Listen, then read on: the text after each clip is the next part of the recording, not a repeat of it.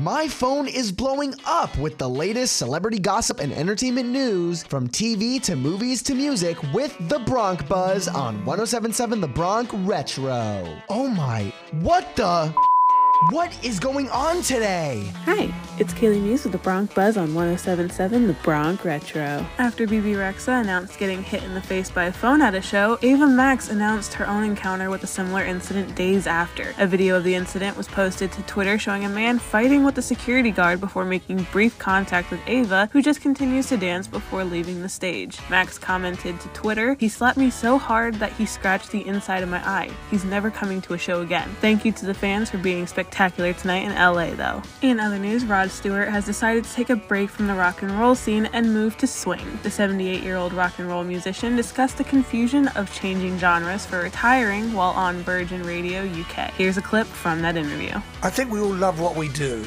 and it's also a difficult job to give up.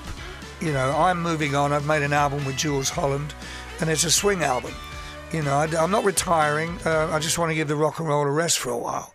Not that I'm tired physically of it. It's just another challenge, you know. Stewart is currently on tour with Boy George and Culture Club, playing his hits with a swing album with Jules Holland planned to be released next year. Country musician Darius Rucker has announced his summer tour, the Starting Fires Tour. During an interview with People, Rucker talked about his favorite city to tour in being Chicago, commenting, "Windy City Smokeout is just a flat-out party. I like to go around there and eat barbecue and then hang out with people during the day before my show just because it's such a fun festival. And Chicago is such a great city and the festival is a blast." The tour kicked off after Rucker's 14th annual Darius and Friends concert on June 5th to raise money for St. Jude's Children's Research Hospital. This is Kaleigh Muhs with today's Bronc Buzz.